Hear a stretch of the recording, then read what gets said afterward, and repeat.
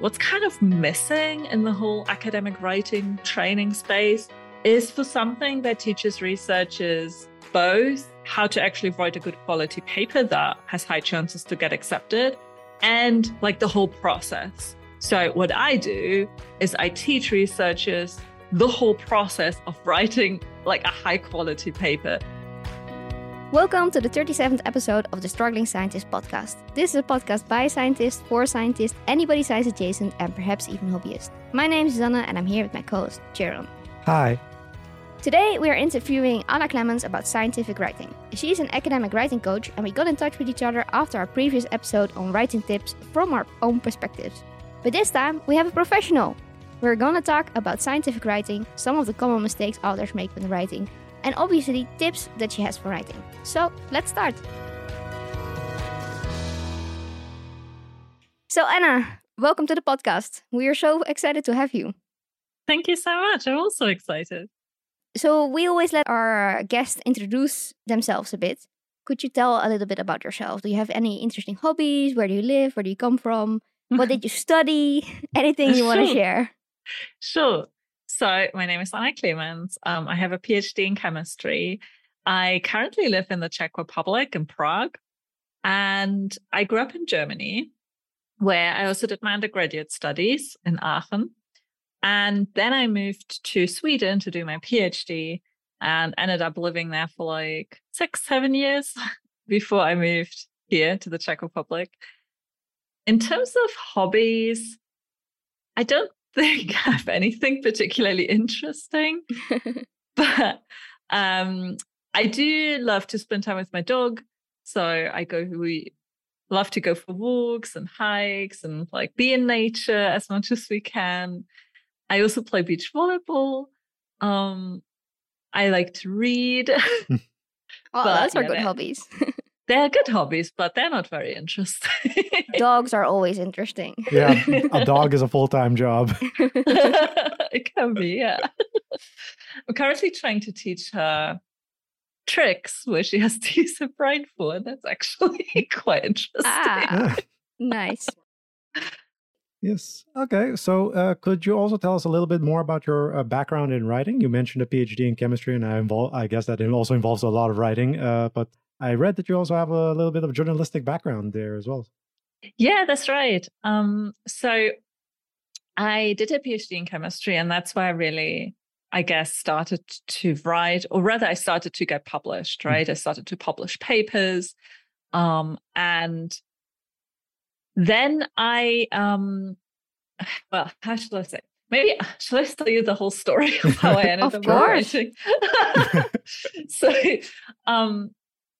it's quite interesting because actually my PhD, and probably many PhD students relate, I didn't have the best time. I wasn't particularly lucky when it came to my supervisor, or one of my supervisors, and it was I did an experimental PhD as well. So I was in a lab a lot with kind of fussy machines that sometimes would work, sometimes wouldn't. It was just a lot of effort to get data and to get results and all the things involved with it. It was a very, very frustrating time. And writing kind of became my refuge. So I had a path that was very, I guess, uncommon when I kind of looked around to my colleagues, because they didn't seem to like writing quite as much. And for me, it was like, I didn't know before that I liked writing so much. But when I got to write my thesis, so in Sweden, you do like a licentiate and a PhD thesis. So I had kind of a lot of thesis writing going on throughout my time there. And then, of course, papers and reports and things. And whenever I got to write, I was really in my element. And I was like, whoa, like, I felt so productive. And I was like, oh, look at that. There's like, I have got all the words on the page now. I even got like the section is finished now. Oh my God. Like, I don't know. It felt so good in contrast to my experience when I was in the lab. I had to deal with my one supervisor. So I also, I guess, what helped as well is I kind of got quite good feedback on it. Like, it was of course not perfect because I was just doing what I thought was right. I didn't have much training in it, but I kind of also figured, okay, what like kind of my intuition is about this is quite good. I think from an early stage on, I kind of understood how to communicate complicated concepts quite well, I think. So I got already good feedback on my PhD thesis as well from my committee, things like that, where you'll just like realize, oh yeah, maybe I'm good at this. And then because the PhD had been so draining, I was really just trying to reorient afterwards. So once I graduated, I was really like, told myself, okay, I'm gonna take some time to really trying to figure out what I want to do. Like I didn't have this thing in my head that was like, oh, I'm definitely going to continue in academia and do a postdoc, or oh no, I'm definitely going to do an industry job or something else. I just didn't know. So I allowed myself the time and to just look around and kind of reflect. And I had a job coach at one point as well to help me figure out things. And then it just became so clear to me, just like, stepping back and reflecting on things, that I wanted to do something with writing. So what I ended up doing was I was just freelancing and taking on loads of writing jobs, like anything that I could imagine I could do with like an interest in writing and like a background in science. I kind of tried to marry the two. And so I've wrote like profile pieces of researchers. I've wrote like news articles about new scientific discoveries. I helped like in science fairs. Oh, I did like all the things that came across my way. And then I was like, okay, so the only path I see to do this properly is by becoming a science journalist, or science writer, as they're sometimes called. So I applied for a internship with a popular science magazine. So they are the German edition of Scientific American, based in Germany, and they write in German. And I got the internship. So I was there for 6 months, learning the tricks of the trade, kind of getting things published, getting things out there. And it was really good. And I really managed to publish a few also longer pieces, a few features during that time. And once that was over, I like continued to freelance for them. So I both edited for them. So I edited like the pieces that other writers would write. And I also wrote pieces myself, and I really, really loved it. And then I transitioned. So the truth is, it is very, very hard to earn money, enough money to earn a living. Honestly, it's just about earning a living. It's very, very hard as a freelance journalist. And I learned that very quickly. And it's especially hard when you're just starting out and when you're kind of trying to be very thorough. I mean, there are ways to do it well, but it is a very, very hard path. And I wasn't quite prepared to put the work in for that, I guess. Or no, maybe that's wrong. Sometimes you're like trying to rationalize like your story in hindsight, and you try to see a path. I think there's a lot of random things that happen as well. I just realized, okay, it's very hard to get paid good money for this. I need to do something else as well. And what I did was I edited manuscripts for researchers. And it's so funny because it's so different, right? It's like different style of writing. And it's editing, it's not writing. But honestly, I still love doing that, because there is this like, it's like, to me, it's like, and the type of editing I did as well. I mean, I should say, and also how I still approach writing. It wasn't so much about like correcting commas, and like, it wasn't so much about the language, right? It wasn't like a language edit or copy edit. It's like very, very thorough. So I would really go in and like go deep into the story, deep into the structure, trying to like, uncover all of that. And that really is like a puzzle almost, where you're like kind of try to connect all the pieces. And that's what's so fun. So I got into that, and yeah, this is how it all started, basically. It was a very, very long answer, but I guess it helps contextualizing how I got into all of this. Yeah, it's also really nice to hear about, like, there are so many people who don't know what to do after the PhD, right? So it's nice to also hear that part of the story. Like, how did you actually get into this? I actually had a side question regarding that, because you said for like that popular magazine that it was also in German, I believe. So do you find it difficult at all to sort of switch between English and German depending on what you're working on? Or is it you have no difficulties with that for editing? It's a very, very good question. To be honest, once I moved from Sweden to Germany. No, I moved to Czech Republic first, and then I went to Germany for half a year. But I'd basically, German was my weakest. So basically, I'm fluent in 3 languages, like English, German, and Swedish. And in Sweden, I basically didn't use my German basically at all, except for like, you know, not in a formal way anyway, just for like chatting a little bit, but even not that so much. So it wasn't very present. So to be honest with you, when I started this internship, I felt like an imposter because I could rarely string sentences together. I was so confused. It was so difficult to write in German all of a sudden. And it's funny because you always think, but German is like her mother tongue, so like native language. She must be really, really good at it. And it all came back to me, but it just goes to show how like dynamic languages are. And like it really depends so much on how much you use the language. And it all came back to me really quickly. But it was definitely funny and a challenge. And I would sometimes sit there and, you know, try to say something to a colleague of mine and not, you know, the word just wouldn't come to me. Like I kept having to say English words.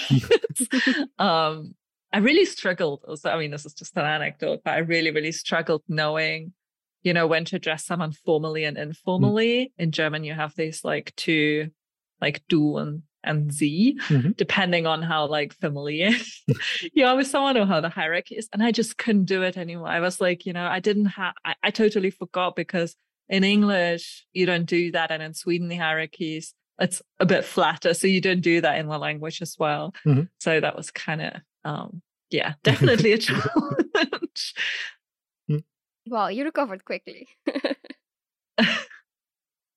I think it's really nice to talk with a writing coach that really specializes in natural sciences and medicine topics, since I think it's quite a unique field, right? Writing papers. What do you think makes writing papers so hard for many people?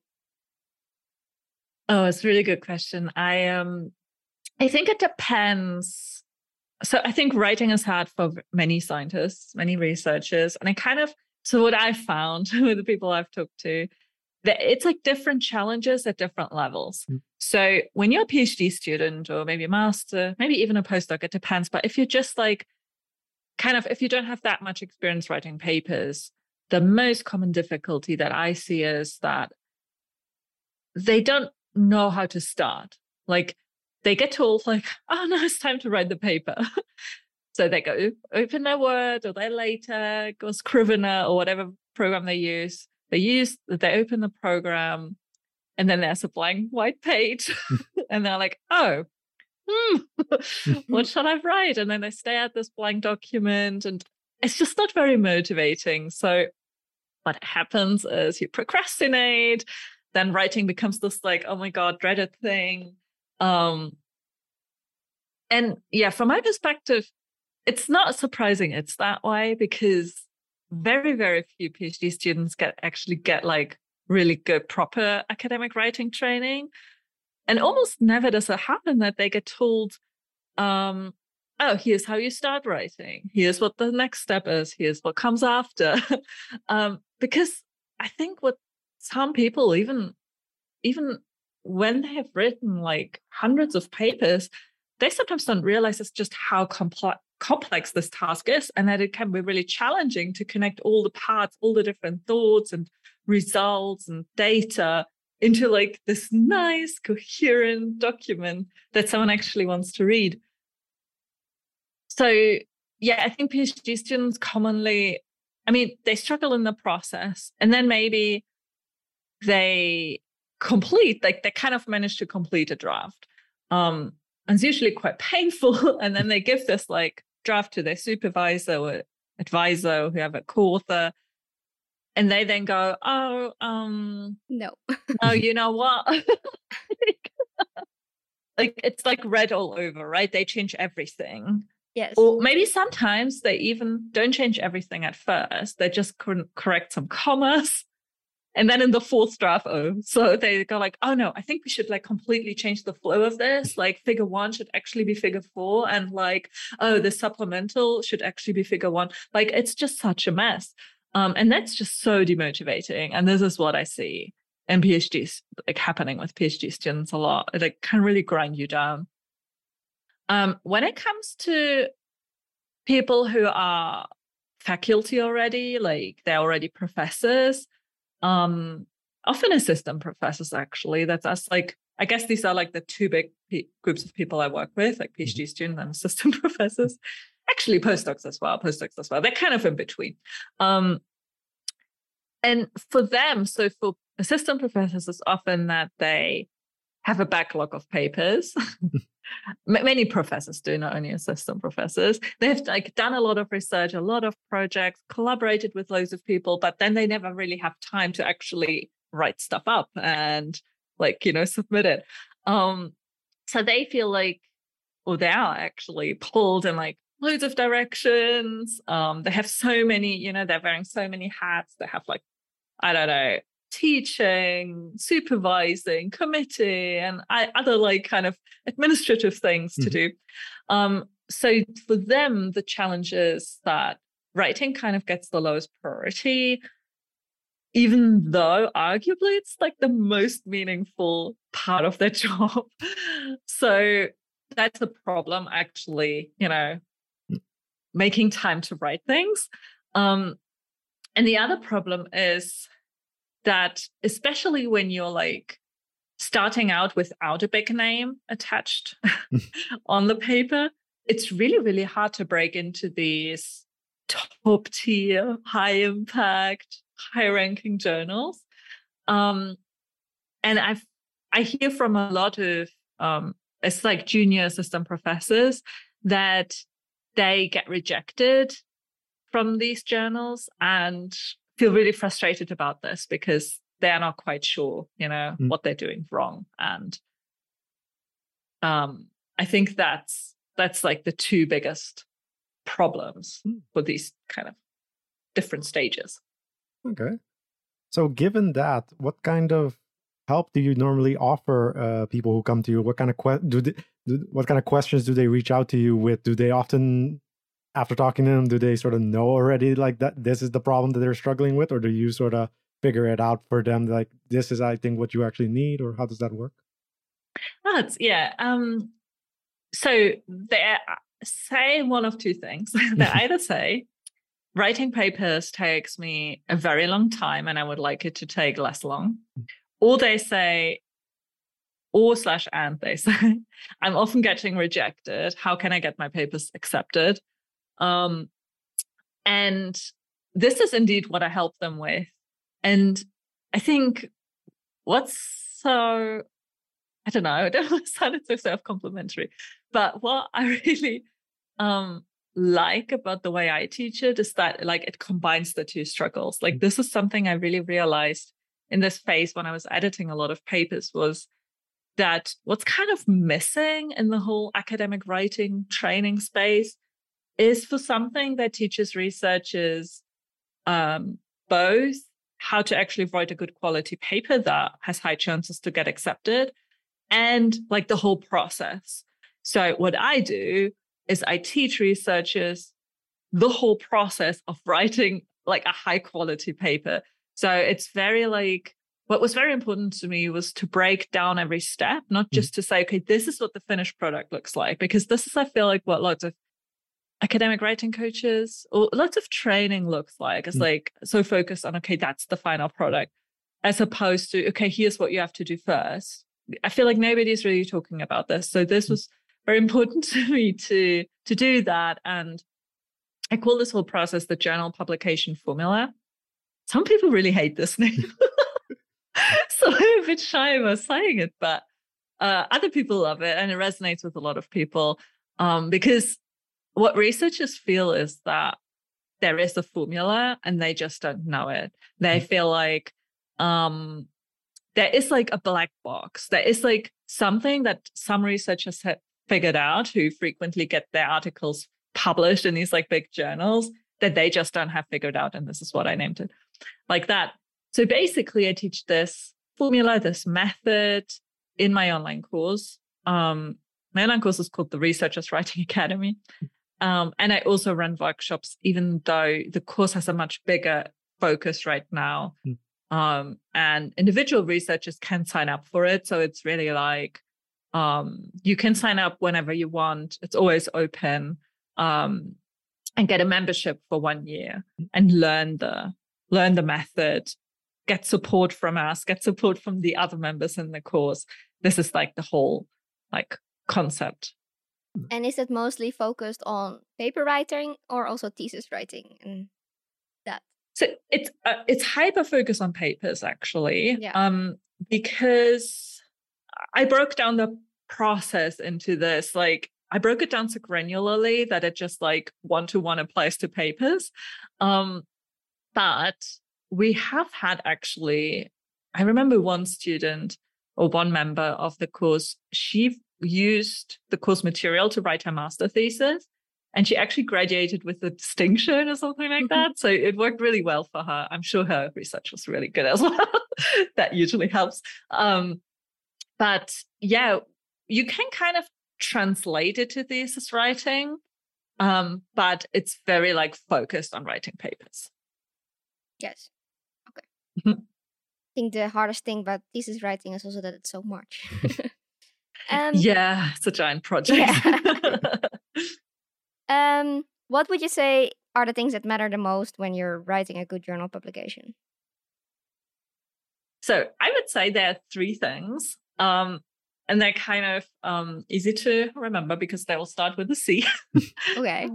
First of all, I think a good article, right? Like a well-written, what we call like a well-written article. To me, this is one.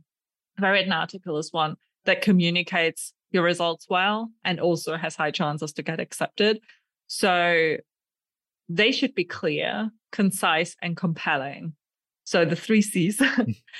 And clear, so clear means there should be never like any ambiguity about what you mean. So there should never be a point where your reader misunderstands you, or where they have to spend like extra energy, extra work trying to understand what you mean. So that's clear. Then concise means your paper should be as short as possible. So you don't want to go on tangents, and you want to kind of tell this one story in the most compact way possible.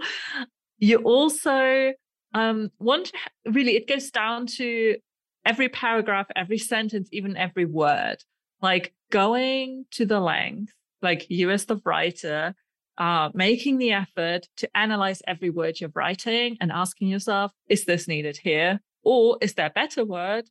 Or can I maybe cut it out completely? Often we can cut them out completely. And sometimes we use like 2 words where there's one word that actually like super clearly describes something. So there's like loads of ways usually how we can basically cut down on length. And the third one, compelling. This is really the characteristic of a paper where I think your paper should have a story. So you should have a narrative that carries the reader through. We also want to have like flow. So it's all about like the structure of a paper. And again, it goes down from this like bigger concept of the story that runs through a paper down to really paragraph and sentence level, where you want to make sure that they flow, that like your reader, they get just like carried through. They're being carried through by you, the writer. And that becomes a compelling piece then for them to read. So it sounds very structured. Can you elaborate a bit more on how you would walk someone through all of that a little bit? Maybe not in all the details, of course, but just... Where would you start? Yes. Okay, so the process that I teach, we start with a story. So what I see where a lot of academic writing training focuses is sort of something that I would do at the end, the linguistics. So they really don't matter so much. And as you said, what matters a lot more is the structure, I think, the structure of your article. And structure really just means like which information is presented and where is it presented. So really breaking this down requires you to be really clear on what's my story. So that's really step number one. It's like, what's the story? Okay, once you know that, good. Then you can go and outline your sections. Then you can go, I can give an example. For example, for the introduction section, what I recommend is you figure out something that I call like a broad problem in the field. And you figure out something that is a narrow problem in the field that your study solves. So then once you know these, and this is in the story step, so you figure these out in the story step, then in the second step, in the outline step, you take the broad problem, put it at the beginning of your introduction section. You take your narrow problem, put it at the end of your introduction section. And now you need to find a way to fill what's in between. And this is where outlining comes in. So you kind of you plan your paragraphs, you think, okay, how can I take the reader from the broad to the narrow problem? Break it all down. So it's all like the way I teach is very systematic. I love this like very systematic breaking, like, yeah, a very systematic way of thinking about writing instead of just sitting down and, type. Mm-hmm. Some people say, and maybe there's different people who prefer different things. But I don't know. My feeling is, and I really am not sure of like what's true. But my feeling is that many people would actually benefit from like just sitting down and thinking about, and it's not just thinking, right? You write as well, but you don't attempt to write anything that will become like the draft of your paper. You just write in order to develop your story. You're trying to figure out, okay, what is this like narrow problem that my paper solves? Super, super important thing to know when you want to tell a story. And so I think that instead of just like sitting down, so what I often hear is people say, oh yeah, I need to write the paper because then I know, like then it evolves and then I finally at some point know what story I want to tell. I just think that's a waste of time. Like instead sit down and like in a structured way, think about what your article, like what components your article should have, like, I don't know, different way of saying what the story should be. So what the story should be, and then go and like strategically outline. And I see this works very, very well with the members of my course. So they really do that and report back to me that it actually like saves them a lot of time doing that. Yeah, I don't know if I started on some tangent that I know. No, I definitely agree with like starting with the story. Yeah. Now, of course, there's also this traditional structure to papers, right? With the introduction and the methods and the results. And how do you feel about that? Do you just start in the order that you're supposed to write it, or do you think you should do that differently? Yeah, so I wouldn't start in the order. This is actually something else that people say helps them, is to start with the abstract. And I think that comes, like, that's a good thought, I think, to start with the abstract. But I would instead start with the story, because in the end, what your story element, like I call them key story elements, what your key story elements are, that will probably be your abstract in the end, but it's kind of just a bit of a roundabout way thinking about the abstract first, I think. But once you know that, I would start with methods or results. Methods is often nice to start with. So we say also we have outlined everything, right? So sort of the way I teach is this first story, then outline everything, and then write everything. So, or maybe outline, write. And in terms of which section first now, so difficult to explain. It's just by speaking. It would be good to have like a diagram, to show you what I mean. But definitely start with like what you did first, like your results, because that way you then build up the story, basically. I mean, if you've outlined everything, then you can start writing whatever you want to start. But in the outlining step, definitely start with the results and methods. Methods is a bit on the side because it's usually most people don't have much problems writing the method section. No. So it's a nice way to start, right? If you want to get some quick win, do that. It's not a blank page anymore. Exactly. Yeah. Then it's not a blank page anymore. Then go to the results. And then I would say I would do the introduction then, and then discussion. The reason is that the discussion is usually the most difficult one for most people in most research fields, because it's a bit more free form. Like it depends on the field and on the study, exactly what comes in, what you put in there.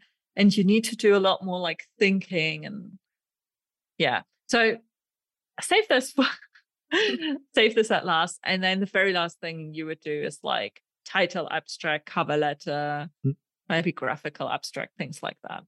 Yes.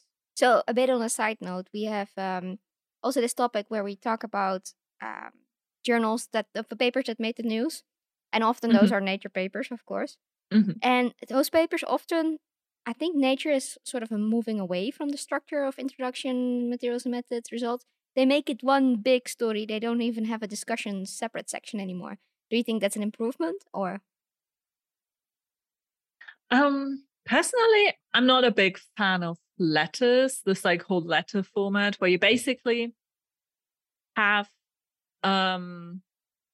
you still have kind of the sections, but you don't give them titles. Yeah, exactly. This is often how it feels. I don't like it so much. I feel like the titles help people.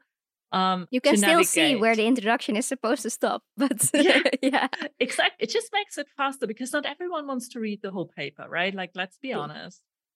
We don't all read a paper from start to finish. We kind of go in there and like sometimes we're interested in the results on a particular result. Sometimes we're interested in the discussion. And I know many like journalists are interested in the discussion. Like when I was writing about other people's research, journalists, I would always go to the discussion section because they're so helpful. Because and this is something really, I guess, important also to realize as a researcher, if you want your research to be picked up by journalists, do a good job in the discussion section and you can tell people so much, right? You can like give journalists like the interpretation of your data. You can like deliver them to them. And I think that's important because what they otherwise are going to do is they're going to interpret them for themselves. And they are rarely experts. Like journalists are rarely experts, not even close. Like I was writing up psychology. Right. I mean, you pick up a lot when you do that.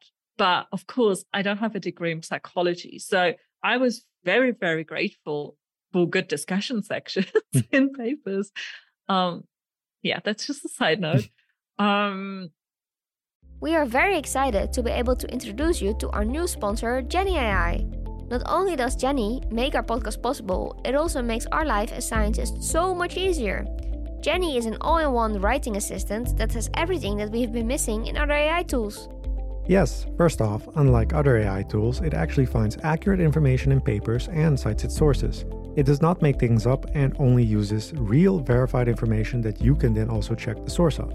Second, it's a writing assistant trained for academic papers and helps you write your paper by suggesting the next sentence or the end of your sentence. Or, if you get really stuck, you can ask it to write an entire paragraph, completely removing the writer's block I so often struggle with when I don't know the right words to make my point.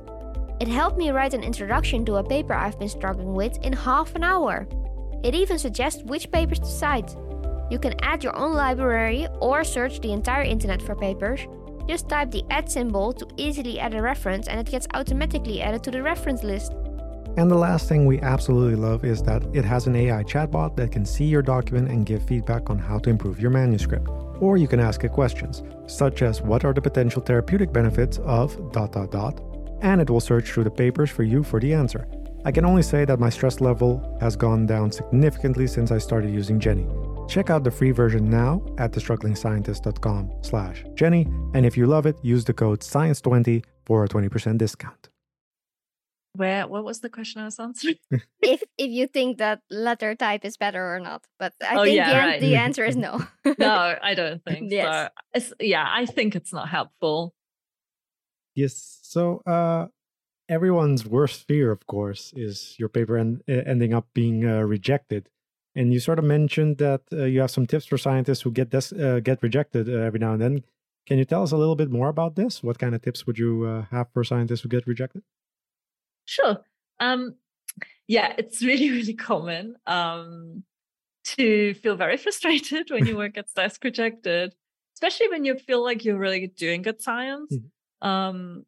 And you're not sure, what am I doing wrong? I know like the science isn't the problem. And then what often is the problem is, of course, how you communicate to your research. And it all comes back to what I already said earlier. And that is, if your work like really often gets rejected by the journals that you're targeting, and you're really like, you're not kind of shooting for the stars, but you're really like trying to, you think it's realistic. It's like, this is actually a good fit. Like you're really like honest with yourself. You're like, I really do think this is a good fit for the journal. And it often happens they reject it. I mean, there's luck involved, right? So if you got rejected once, it doesn't mean anything. But if this often happens to you, then it's really likely that maybe you aren't telling a story. So maybe you aren't telling a story at all. Like ask yourself this, am I telling a story? Secondly, maybe you're not telling a good story. Like maybe the story is weak. Or you're telling like a confusing story. And many researchers tell confusing stories because they're not very clear. And they kind of like, you need to tell one story, not like 2 or 3 parallel ones. And you need to tell the same story throughout every sentence, every part of the paper. Like don't change the story halfway through, because that confuses readers. Well, the journal editor, so when you get desk rejected, it means that the journal editor rejects it. So, and what their task is to do is this a good fit for the journal? And is this research needed? And is it needed now? So these are the things you're trying to convince them of. And very important sections to do that. So the cover letter is super important, like not even part of the paper, but like so important. And so many researchers don't make good use of it, because there you can really sell your paper. And I know scientists hate this word of this idea of selling, right? Selling your research, but it's not a bad, dirty thing. You're just trying to communicate like the 3 things I just said, like it's a good fit that it's a good fit for the journal, for the readership, that the research is needed and that it is needed now to communicate that. And what editors also look at is the abstract, introduction, reference section, and also the discussion and figures, actually. So they look at a lot. They basically look at everything except for the text in the results section. I mean, it depends on the editor, of course, and on the journal, but they tend to not be so focused on that, because that's the reviewer's job, the peer reviewer's job, to analyze, is the methodology right? Do the results make sense? Like they're not so concerned with that. They're really concerned with, the whole like relevance, the story, all of these things. So this is really where, like, the main thing is tell a better story, I guess, to get accepted, or to increase your chances. There's always, as I say, there's always like it's probability game in the end. Yes. So do you also have some tips for the procrastinators among us, like us? Yeah. So first off, I don't believe in like laziness or self-discipline. So I think if you're someone who procrastinates, I just for a second, I want you to stop believing in both of these things too. And just try to understand why you are procrastinating. So why are you not writing? What's the real reason? And like laziness and lack of self-discipline are not reasons. So just like, go and like have a deep think, really trying to like uncover what may be behind that. And what I have found, talking to researchers and working with them, is that often it's really about they don't know what to do. Or, so what I also said about they don't know what the process should be, right? Like what should be the first thing, the next thing. Or, and I also can relate to that very much. There are some like negative emotions that are connected with what we have to write. And that is often in like, relationships with your co-authors.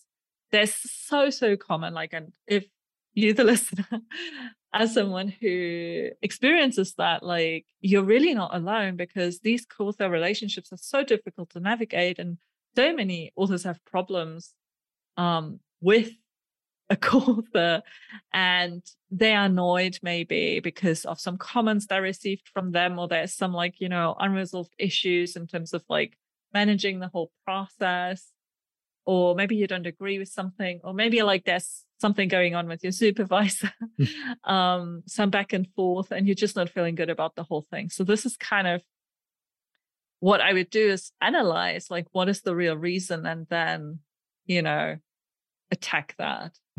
Okay, that's actually a really good tip, I think. Now, you also mentioned to us that you do not believe in writer's block. What do you mean by this, and what are your biggest tips to be able to sort of keep going when you sort of struggle with it a little bit? Yeah. Do you sometimes say that you have writer's block? There's something? Not really. Usually I just say that I'm so busy with other stuff in the lab. Yeah. So sometimes people reach out to me and they're like, oh, I have writer's block. You have to help me. And of course, like, it can feel really horrible to like have that and to feel that. And I don't want to like discount anyone's feeling. Like if you're currently feeling like you have writer's block, of course, the feeling is absolutely real. But what I found is that researchers are often kind of quick to diagnose themselves with writer's block. And it's just not so helpful, because when you say you have writer's block, that kind of suggests that is this thing that happens to you and they possibly can't, improve on, like you can't deal with. It's almost like this like higher power that took all the inspiration from you, and now you have this thing, writer's block. And actually it's a bit similar to the procrastination case. Like, I'd really invite you to ask yourself why you're really feeling this. Like, why are you feeling you have writer's block? And again, it may be because you don't know actually what to do. And actually sometimes, and I have this as well, when I'm not sure that what I'm currently doing is time well spent, you're like keep second guessing yourself, right? And then sometimes you don't make any progress, or you like, it feels very frustrating. And then you may like stop doing the thing at all, just because you're not sure, am I doing the right thing right now? But it could also be that just you're in the writing process and it's just difficult and it's just hard and you're feeling some resistance as you're trying to write your paper. And if you're feeling that, I just want to tell you, yes, this is what's going to happen, because writing is difficult. So writing, I think, is one of the most demanding tasks that our brains can do. Like, writing doesn't come natural to us. Talking comes natural to us, right? It's easy for us to talk, to communicate, for most of us anyway, to communicate our research and information in general by talking. But writing is a lot more difficult because our brains haven't evolved that way. So just knowing that it will be difficult, there will be resistance, And there's some days where it just doesn't go as well. It just doesn't flow. And honestly, maybe just stop then and try the next day again. Like, you don't also need to push yourself through a bad day. Like, you're not lazy, you don't like self-discipline if you don't push yourself. So just knowing that writing is difficult and that you need, like, there is a process to follow, and once you follow it and it's still difficult, this is what it is. And it will get easier. I think most researchers who say they have writer's block, they're often not so experienced writers. Okay, well, those are some really good tips, I think. We have talked about so many already. Do you have anything else that you want to tell our listeners about writing? I guess one more thing is get feedback early. So I kind of alluded to that earlier, but really don't write a whole draft on your own before discussing it with your co-authors. Like, go and discuss with them, agree on a story before you write the whole thing. Because otherwise it's just a waste of time and you end up having like an editing nightmare. Okay. Well, thank you so much for joining us this episode. Where can people find you or reach out to you? Any links that you want to share? Yeah, thank you. My website is annaclemens.com. So that's ANNACLEMENS.com. And I have a free training on that website. So if anything that I said today resonated with you and you want to learn more, I have like a free offer where you can, it's about 60, 70 minutes long. Just sign up for it and watch that. There is, once you go on annaclemens.com, you'll see the button, or you can just type in annaclemens.com and then /training to get to the training page directly. I'm also on Twitter, so if you want to connect there, please do so. This is where I found your two lovely hosts. Yes. And I'm at Scientists Write there. So Scientists Write. Nice. And I wanted to say I'm also on LinkedIn. And your courses and workshops are available for people all around the world? They're online, or? Yeah, they're all online. So they're open to anyone who wants to join. Nice. Okay. Listeners can reach out to us via our social media, which are those again, Jaron?